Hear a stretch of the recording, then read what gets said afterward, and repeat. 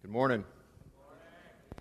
So it's fantastic to be here. I'm going to be quick with introductions. I was supposed to come and share with y'all several months back, or a few months back. I was here in town for a conference that they had at Grace Church, and my wife and I were at the tail end of an adoption process, and sure enough, this was our second adoption. Some adoptions go well. This one was just, Murphy's Law. It was just like anything that could go wrong would go wrong. And it was like I just sensed it. 7 weeks prior to her due date, I landed. My wife texted me and said, she's in labor. And, I was the keynote speaker at the event, so I was like, is she really in labor? And so we kind of played around. She said, just, hold off. So long story short is I spoke that evening. Hopped in a car and drove all night long to Kansas City and then traded cars and drove to Wichita. I think it took me like 12 hours. That's 12 energy drinks. No, just kidding. I didn't drink that many. It was several, but it wasn't 12. And I'm definitely not 20 anymore. Not that was the first time I realized that, but it was...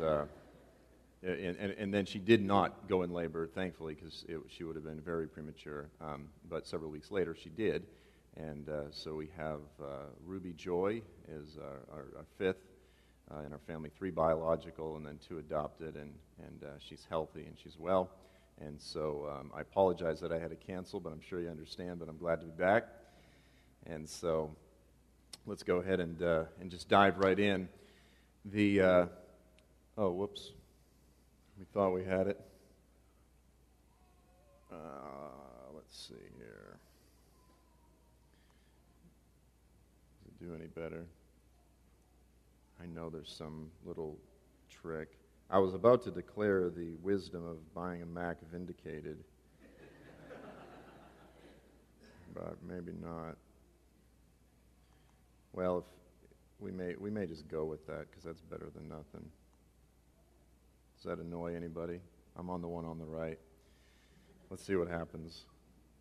Yeah, let's do that. That works.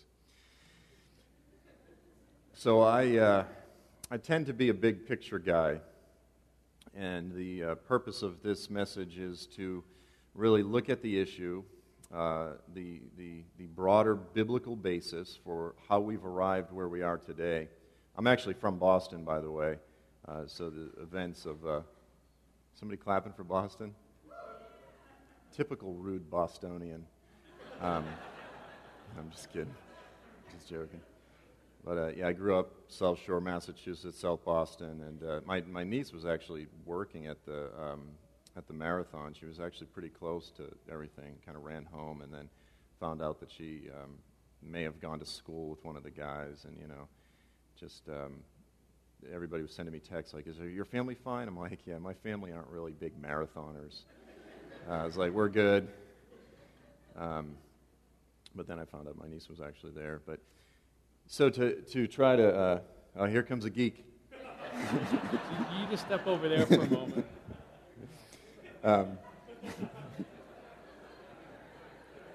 No, praise God for guys that actually know what they're doing. So in any case, to try to understand the biblical story, what's the biblical basis? How did we arrive where we are today? All of the events in the Middle East, the events that are pressing themselves on us every day, how did we arrive here? And so that's really the purpose of this, is to go back to the beginning and to try to get a better feel for it. And so as many of you know also, actually I'll just tell this story since... No, it's all right, go ahead. I'll tell the story because it's actually really neat, and I'm super blessed to be here in my own personal journey. I came to faith 23 years ago, a little just complete hoodlum from South Boston. It's amazing that I'm not brain damaged, dead, or in prison, or in a psych ward. I was addicted to huffing gasoline at age 11. So I was going to turn that into a joke, like, you have no idea who you just gave the microphone to. At any moment, this thing could just go bad.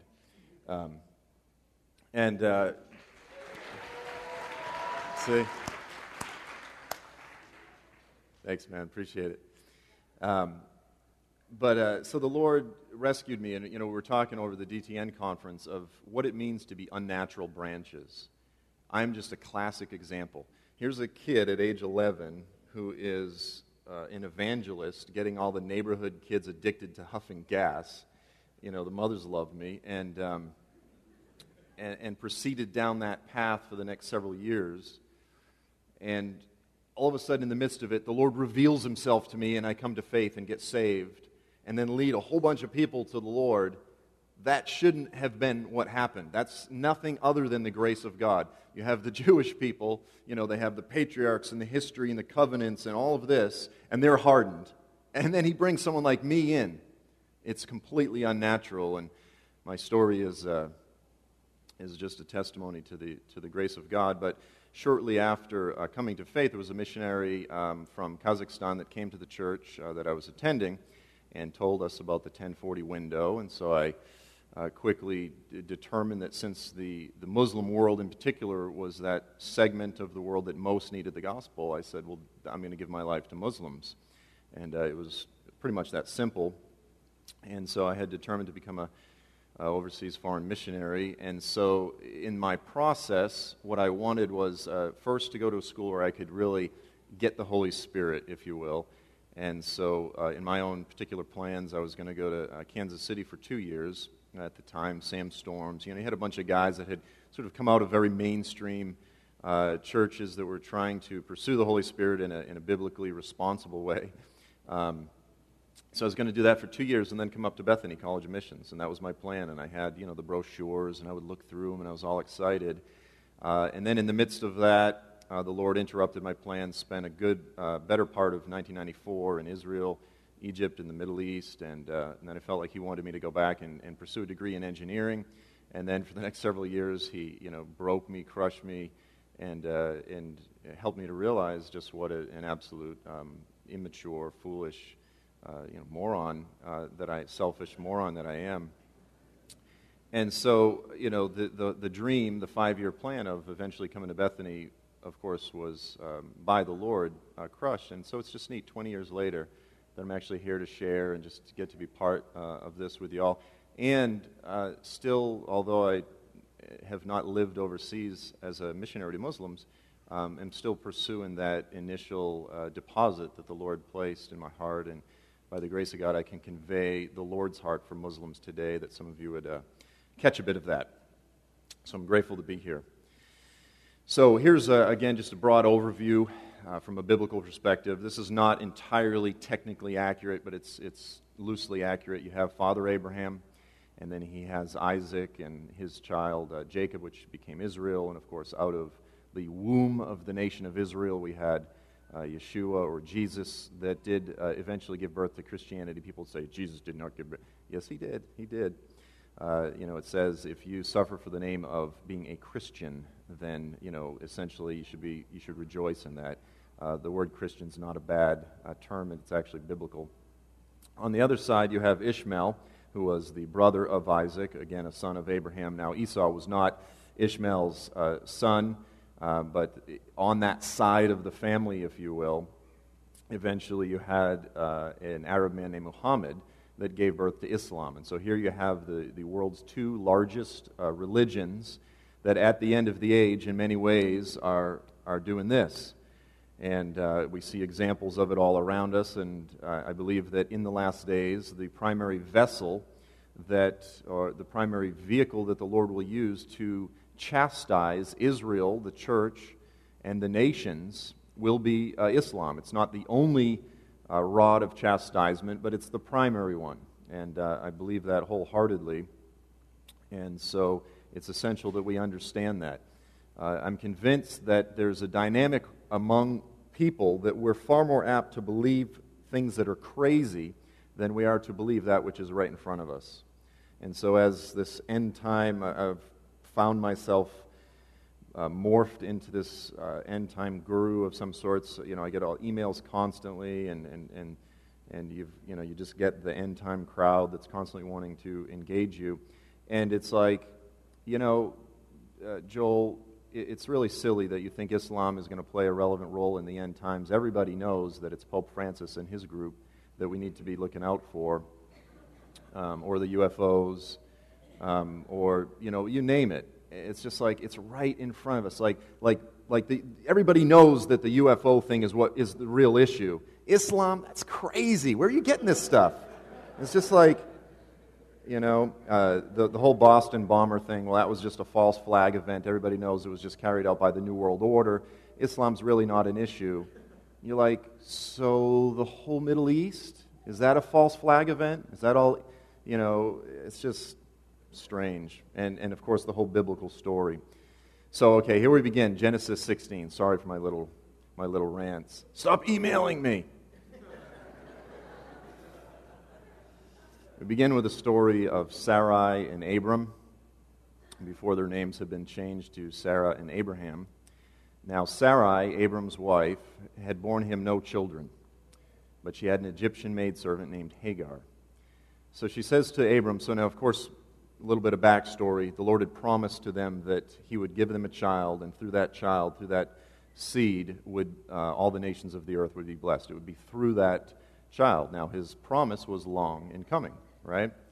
Eventually it comes around, doesn't it? 20 years later, the Lord sort of brings me here to Bethany. I get to see the campus. I'm like, this is the thing that I used to look at the brochure, but it's 20 years later.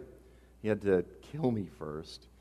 And this is always the way it works. But so they're way back here. They're early in the process, and they're incredibly impatient. So they start looking at Hagar as plan B. So she says to Abram, now, this is the story, by the way, of the snowballing effect of bad choices, bad decisions, and sinful decisions, and not trusting in the promises of God. That's really what this whole story is about. Here's bad idea number one. The Lord has kept me from having children. Go sleep with my maidservant. Perhaps I can build a family through her. Bad choice number two. Abram agreed to what Sarai said.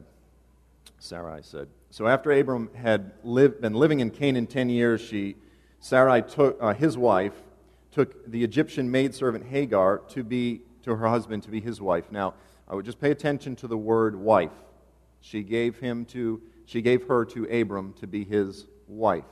Okay, so it starts out, she's going to be your wife. Genesis 16, 4 through 6. He slept with Hagar. So not only did he agree, he carried it out, and she conceived. When she knew she was pregnant, now this is the beginning, the fallout of bad choices. She begins to despise her mistress. So Sarai says to Abram, you are responsible for all the wrong I am suffering. I put my servant in your arms, and now look what's happening. Now that she's pregnant, she's treating me bad. May the Lord judge between you and me, you scumbag. Now, by the way, I want to be clear, I agree with Sarai. He was supposed to be a man. He didn't man up. What he should have said was, Sarai, what are you talking about? Hagar? I don't even like Hagar. But instead, he agreed. So he failed in his role as a man. That's a little side lesson right there, but you all know it. So then Abram, the responsible guy that he is, he says, your servant is in your hands. Do whatever you want to, or whatever you think is best. So Sarai mistreats her. Incredible leadership right there. Genesis 16, 7 through 10. Now, so Hagar is abused, and Sarai essentially kicks her out of the camp. The angel of the Lord finds Hagar near the spring that is in the desert by the road to Shur. And he says, Hagar, what's the deal? And she says, I'm running away from Sarai. And then the angel of the Lord says, go back to your mistress and submit to her. The angel added, listen, I'm going to give you a promise. I'm going to increase your descendants so that they will become too numerous to count. So he gives her this promise. And this is the prophetic key that I want you all to take note of, and we're going to come back to it. But the Lord has only named before their birth a handful of people throughout Scripture. There's only a few. And Ishmael is one, and that's significant. When the Lord names somebody, He doesn't just say, I'm going to choose, what's a really cool name now? Blade. I think blade sounds cool.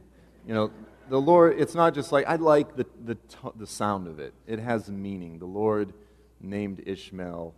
There's no blades in here, are there? I apologize if so.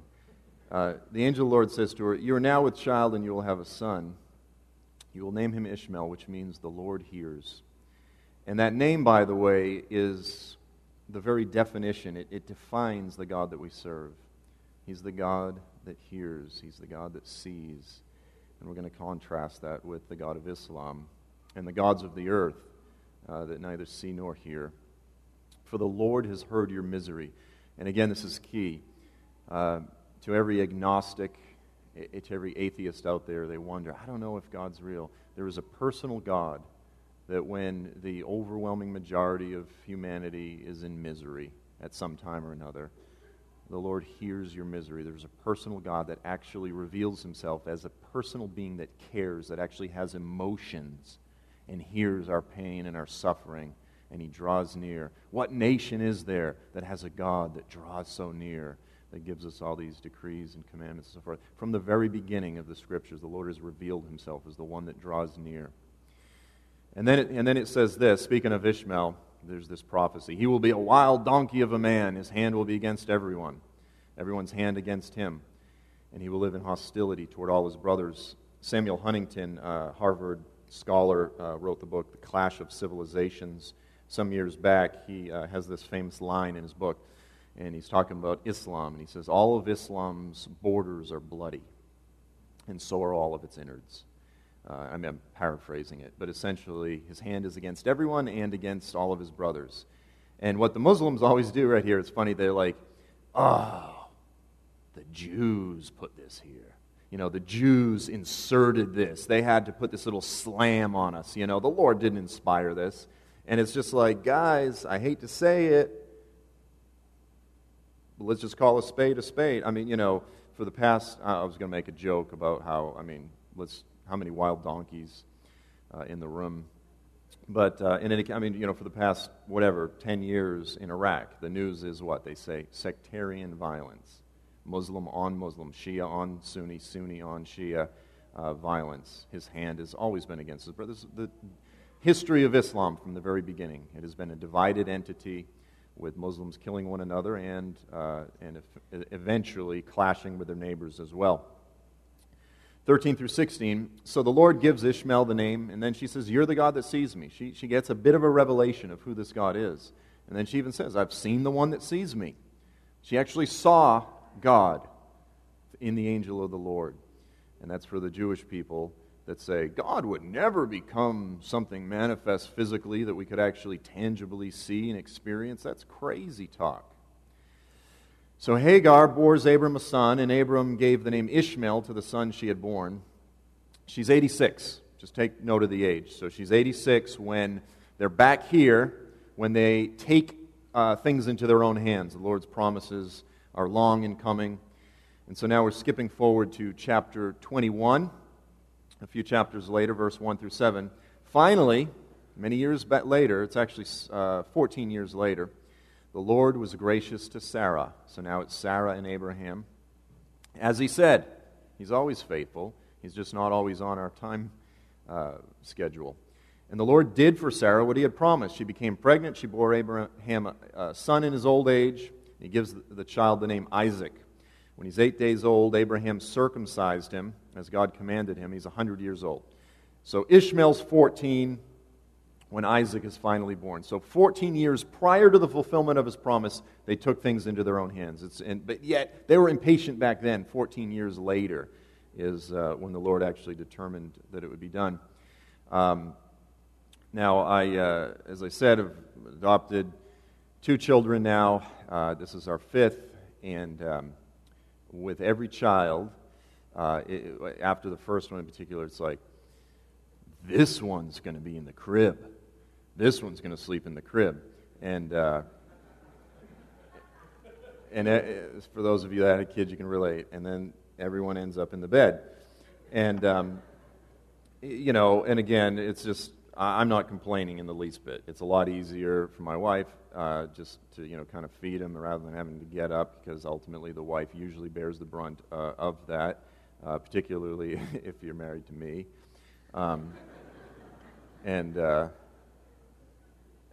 And so I enjoy it. You look over and there's just this beautiful little lamb, just this precious little thing in your bed, but it's in between my wife and I, and so I could tell you all kinds of stories. Like Ellie was our third daughter. We thought that was going to be our last child, so I think she really kind of lingered longer than others. And as she grew from this little lamb to okay, she's starting to get a little reach, she developed this fantastic axe kick. Like in her sleep, she would just do that. And so all this to say is the child grew and was weaned, and I fully identify with Father Abraham, who held a great feast on the day that the child was weaned.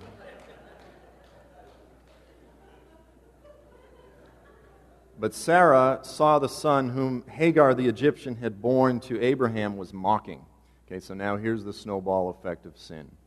Now the 14-year-old is, I don't know if mocking is an accurate word there. The 14-year-old is because there's other references in the Scripture that seem to say that it was more than just mocking. It was actual persecution. But he's mocking, and so she says to Abraham, now remember what Hagar was before? She's going to be your wife. Get rid of that slave woman and her son. For that slave woman's son will never share in the inheritance with my son, Isaac. You see where it's arrived? Begins like, hey, I've got a great idea. A little lesson there, I'll just tell you. Side note. I just said idea. I've lost my Boston accent. I've learned how to say car, hard, far. But what happens is that then I add R's where they don't belong. So when Kennedy said Cuber, that's not a Boston accent. That's actually like an overcompensated non-Boston accent. It's just a little lesson in accents. So occasionally you'll hear that. So, he will not share. The matter distressed Abraham greatly because, why? Why was he upset? It concerned his son, Ishmael. Abraham loved Ishmael. It was his boy. But God says to him, now listen, don't be distressed about the boy and your maidservant. Listen to whatever Sarah tells you, because it is through Isaac that your offspring will be reckoned. And here's the point. From a critical perspective, it's easy to look at the story and go, the Lord was awfully harsh here. But the fact of the matter is that from the beginning, after the fall, the Lord has had a very specific plan to redeem all of creation. And it's not just, He hasn't just come to send His Son to save our souls. Literally all of creation is groaning up until this day. All of creation is burning and groaning and suffering pains, like labor pains, waiting for the day when all of creation will be redeemed and glorified and beautified and restored to what it was originally intended to be. He didn't just come to save our souls. He came to resurrect flesh, to resurrect our bodies, to redeem our bodies. And there's going to be a physical, earthly kingdom here, and we get to be part of it. We get to do stuff. Okay? That's the biblical story. It's about the resurrection. And so the Lord says, listen, I have a plan, and it's specifically through you, Abraham, and then through Isaac, and ultimately, as I said, the Lord's going to turn Jacob into Israel, and through that holy nation bring forth Jesus. And this is His plan. And Abraham, you didn't listen to me. You messed this up, and I know it's terrible. And He says, but listen to what Sarah tells you. You blew this thing. This is your sin. You can't put this on me. And He says, but I'm going to take care of the son. I'm going to watch after him. So early the next morning, Abraham took some food and a skin of water, gave it to Hagar, puts it on her shoulders, and he sends her off with the boy. She went her way, and she wanders in the desert. And it's not a part of the world that you want to just be wandering around. When I was down in Eilat, which is sometimes they call it Sodom by the Sea. It's the city there on the southern edge of Israel on the border of Egypt and Jordan.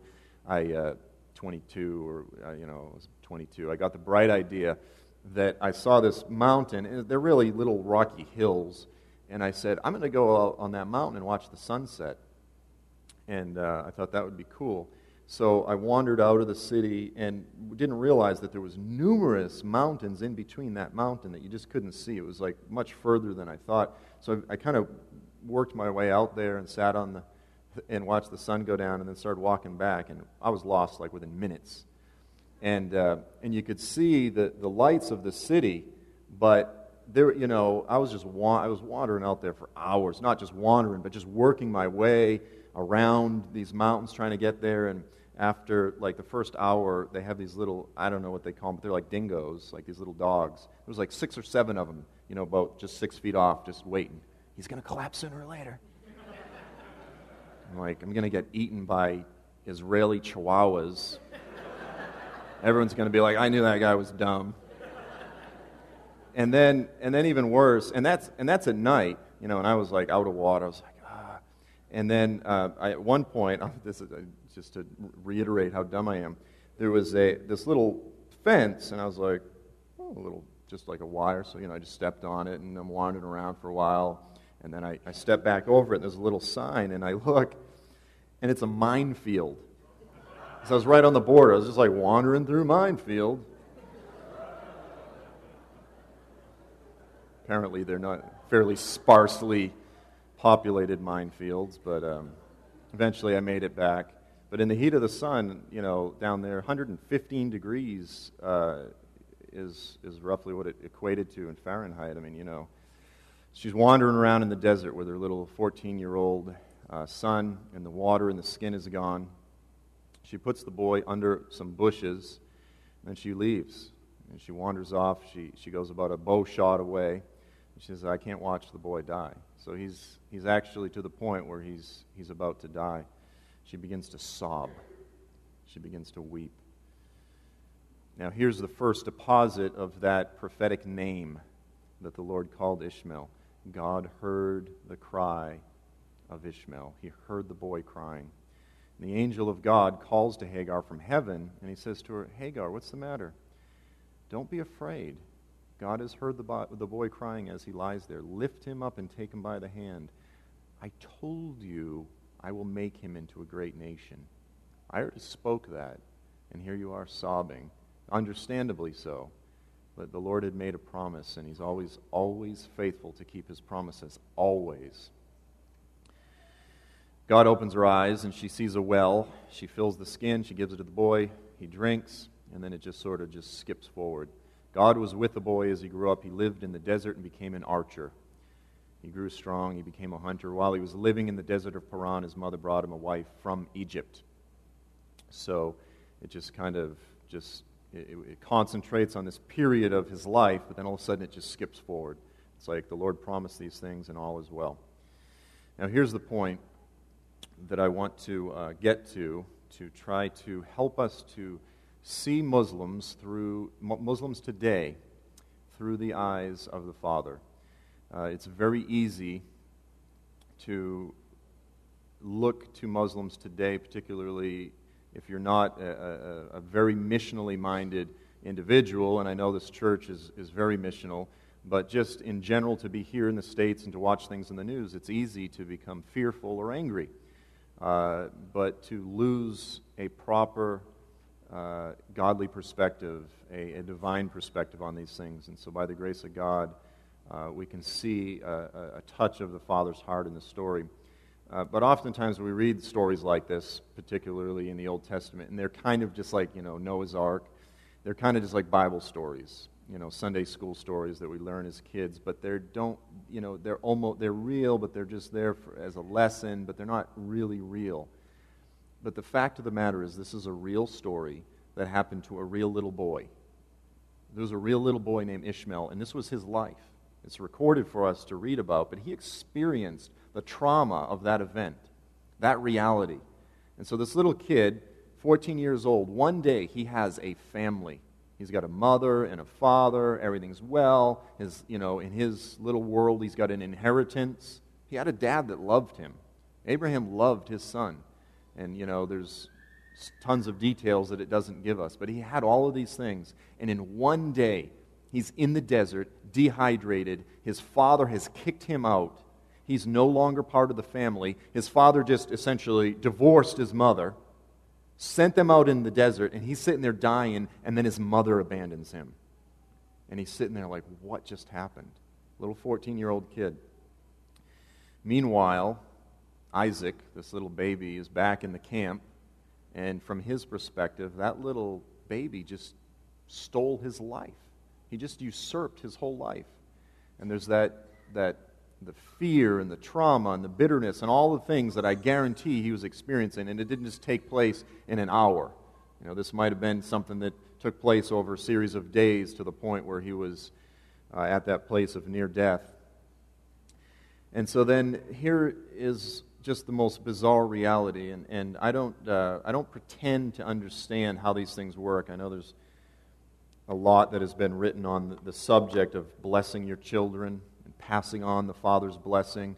But 2,600 years later, 2,600 years later, a direct descendant of Ishmael named Muhammad, he was part of the pagan tribes of his region, would take a particular month every year, and they would devote that to prayer and fasting and devotion to their pagan gods.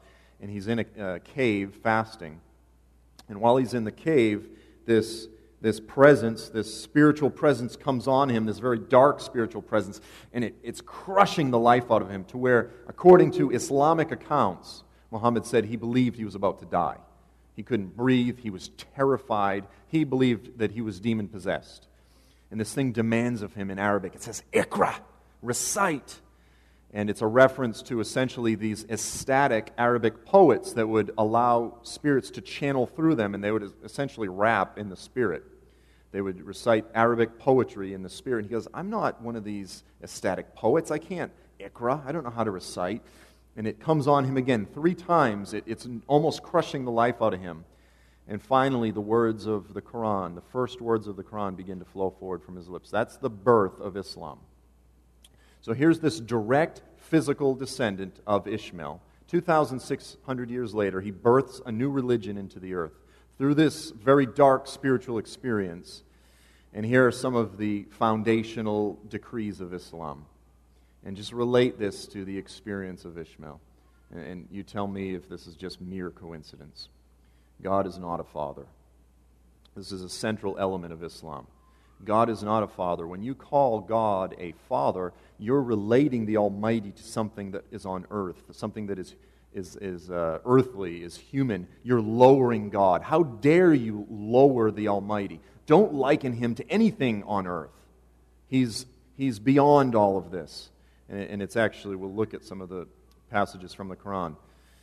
God has no son. This is the absolute foundation of everything that we believe. God does have a son. And Islam specifically goes after that doctrine that we hold so central, so dear, and as we always have from the very beginning, the very self-revelation of God, of who He is in Jesus. That's how He's chosen to reveal Himself to mankind. And then Islam declares God has no son. And it takes us on polemically. It actually directly confronts us. It's not just another religion that just believes differently. It actually names the things that we hold as sacred, and it says blasphemy to those things. And then finally, it actually teaches that Ishmael, not Isaac, is the true heir of Abraham, and that the Jews, once again, have changed the Scriptures, and they've twisted this stuff around, and they've manipulated it, because the Jews are, wily, devious, and that's what they do. So from a spiritual perspective, if we're looking at it from a prophetic spiritual perspective, my definition of Islam is that it is the broken and bitter cry of Ishmael, the rejected, the fatherless, the orphan, and that bitter spirit has literally been memorialized, creedalized, canonized into a book, into a religion called Islam. and it's the fastest growing religion in the earth right now, primarily because of birth rates. And it is, in fact, the greatest anti-Christ. It's the greatest anti-Zionist, the greatest anti-Semitic, the greatest anti-Yahwistic, the greatest anti-Christic, and the greatest anti-Christ religion that the world has ever known. Okay? I know those are some strong statements to just make and move on. 1 John 2, verse 22 and 23. The Bible tells us all sorts of things about the Antichrist. It's not irrelevant material. He wants us to be aware. He doesn't want us focused on it, but he does want us to be aware of it. And he tells us about the geography from which the Antichrist would come. He tells us about the spirit of the Antichrist, his arrogant spirit, just numerous things about his wars, some of the specifics of those things. But it also gives us some pretty clear theological understanding of the belief system of the Antichrist. And here, in 1 John 2:22, most would say that he was originally addressing Gnosticism in the first century. I believe John was directly quoting a passage in Daniel 11, like 43 in there. I won't detail that too much, but if you're interested, you can look that up in a bit more detail. But John says, "Who is the liar? It is the man who denies that Jesus is the Messiah." Now, people that understand Islam will say, but wait a minute, Islam affirms that Jesus is the Messiah. And the fact of the matter is, they do in name only, but they reject everything from the biblical definition. And it says he denies the Father and the Son. I'm going to skip forward here. There are a handful of passages throughout the Scriptures that refer to this. They deny the Father and the Son. Why do the nations rage? Why do they plot a vain thing? They go to war, essentially, against Yahweh and His Messiah, the Father and the Son. John 16:2, "The days are coming, in fact, when those who kill you will do so, believing that they're offering God a service. They do these things because they don't know the Father, they don't know me." This is the twofold, it defines the spirit of the Antichrist. Denies the Father, denies the Son. I have a handful of passages here from the Quran. Surah 1:12, 1-4 say, "He is Allah, the one, Allah, the eternally besought of all. He begetteth not, nor is He begotten. He is not a father, He is not a son. And in Him there's none comparable." Denies the sonship of Christ. If you believe that God has a son, you've uttered a gross blasphemy. You are the most disgusting blasphemers imaginable because you believe what you believe. You're Christians. You're blasphemers according to the Quran. The Christians call Christ the Son of Allah. We could go through, there's a handful of such passages. Reading them in a church, it's almost like spiritual pornography. It's satanic, but sometimes it's good to realize how confrontational Islam really is. I'll just tell this story real briefly, and we'll move toward wrapping it up. Being an adoptive father, I've thought about these things a lot. This is what I call a tale of two fathers. Very simple story, and I always share this with Muslims. And actually, I'll tell you this too, because I've thought about it, and I've kind of even changed it. But here's the way I've always told it: is you've got one dad that comes home from work and he's exhausted, and his kids say, as soon as he comes in, they're like, "Daddy, will you play with me?" And the two older ones are doing homework, and the little one's like, "Daddy, will you play with me?" And he's tired. He just wants to get a bite to eat and take a nap, whatever. And he's like, "Okay, what do you want to play?" And so in my case, it's dolls. And I'm like, "Sure, that's I was just waiting all day to play with dolls." And so, the dad gets down on the carpet, and he's there, and you can't just do it for 5 minutes and be like, "Okay, you had your turn." You got to spend some time with them, and so, you're next thing you know, you're into this thing, and and you're all like, "Oh, where did you get those pants?" She's like, "Thank you, I made them." And then my middle daughter, she makes stuff. I kid you not, I can't show you a picture. She makes stuff out of duct tape. She's like, "I made them myself." I'm like, "Holy mackerel, you did! You made them out of duct tape! That's crazy!" So, you do all this, and, you just make a fool out of yourself. And, like, the last thing you want is, like, that to appear on YouTube. But ultimately, the thing of it is, and this is the point, is dads don't care. Dads don't care if they're complete idiots. And this is what happens when you become a parent. All dignity goes out the window. You're like, is that vomit? When it's your own. Is it all right? Just, you go in a grocery store, you're like, honey, there's vomit on your back. Whatever. Just, like, I don't care.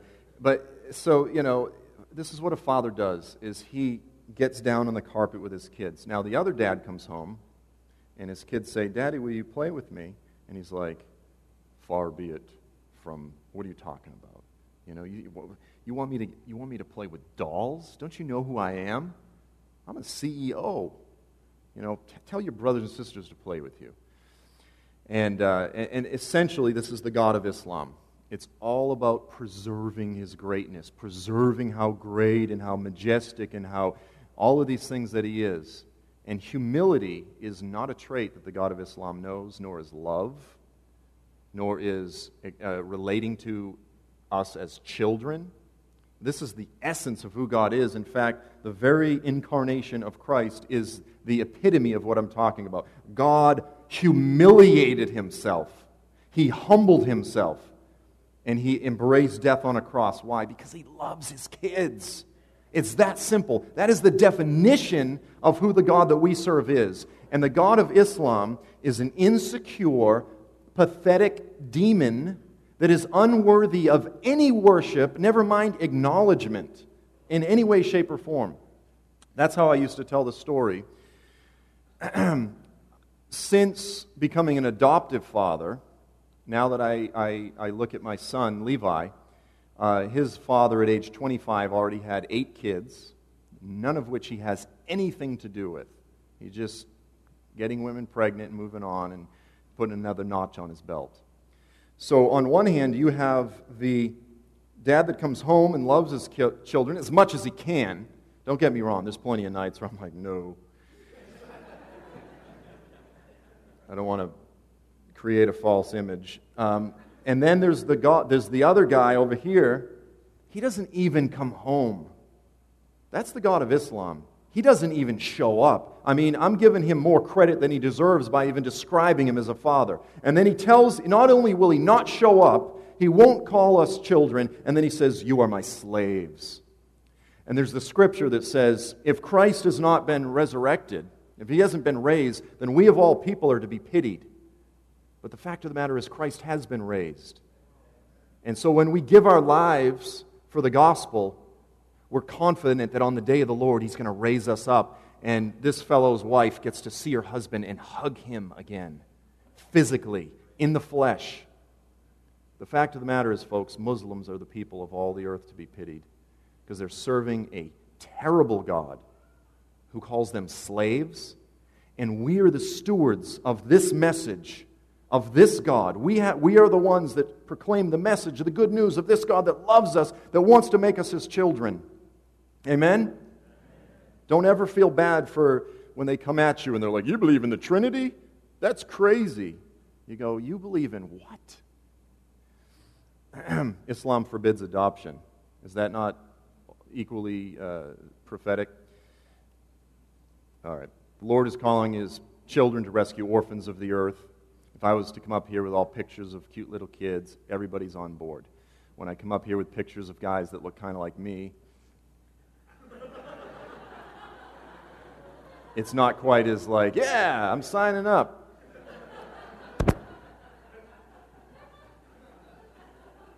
What are you laughing at? But here's the point, guys, is it's easy to get everybody on board for women that are in human trafficking, innocent victims, little lambs. The Lord looks at Muslims today as that lost, abandoned, orphaned little boy. And deep in the heart of all Muslims, that's what's there. They're longing for a God that they can connect with, and he doesn't. He's not there. He's the God that is not there. We need to see Muslims throughout the earth as the spiritual orphans of the earth. And in the last days, the Lord is calling the fathers to turn their hearts to the children, and the children of the fathers, etc., releasing that spirit of Elijah in the earth, that we would be a people that would embrace the orphans in the natural and in the spiritual. He wants us to go after them. Muslims are some of the most hungry people in the earth. Go down to the local gas station and tell somebody about Jesus, the Bible, and they're going to just shut you off in 2 seconds. Just go meet some Muslim and say, "Hi, I'm Joel. I believe the Bible is the Word of God." Instant conversation. They will engage you. They love to talk about these things. They are some of the most God-hungry people in the earth. Don't be afraid of them. Don't look at them through natural eyes. Go after them. There's a great harvest taking place throughout the Islamic world today, and He wants us to be part of it. I'll just introduce you real briefly. Here's Levi, my first adopted son. The name Levi means to join together. He is the coolest little kid you can imagine. And he's incredibly handsome, strong, and all sorts of things that I did not pass on to him. Obviously. His birth father was 6'4". I've got about 3 years before I need to establish my authority. Here's Ruby. She's 4 months old. This was the day I told her Santa Claus is not real. I was like, I just want to get this out there.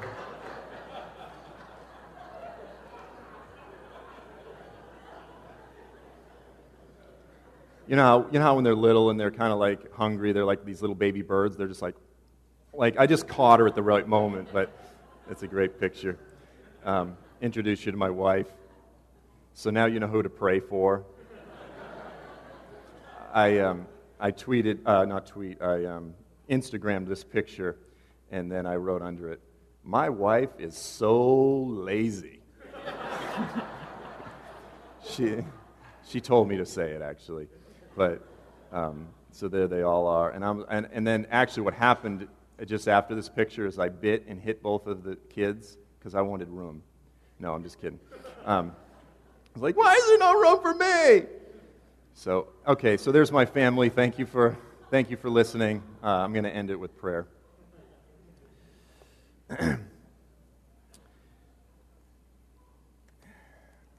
Father, I believe that the story that you've given us in the Scripture is instructive, and we believe that you named Ishmael God hears for a reason. I believe that in the last days, that name, that prophetic declaration will come to fruition, and that you will bring in a great harvest among, even out of the religion that will be used by Satan to fulfill the prophecies of the Antichrist. Even out of that, you'll call forward a great harvest and a powerful and mighty remnant. We ask that you would give us the grace to hear what you're saying to the churches in these last days, that you would give us the ability to hear your voice, that you would give us the ability to see with your eyes, and that we as intercessors and as missionaries would cry out and say, "Father, hear the cry of Ishmael throughout the earth, 1.6 billion every day, bowing down, crying out to the God that they can't even know. Hear the cry of those that are sincere. You said that if we knocked, the door would be open. Respond to them, even though they cry out to the God they don't know. You hear their cry, and we thank you for what you're doing. We know that the fields are white unto harvest. We ask that you would raise up laborers for that harvest, that you would send us into the fields. We thank you for your heart. We thank you that you called us and saved us, though we didn't deserve it, by your grace. And we ask that you would send us to save some from the fire and to be ambassadors of your goodness, declaring who you are, declaring the day of the Lord and the beauty of your Son in the age to come. And we thank you for all these things in Jesus' name. Amen.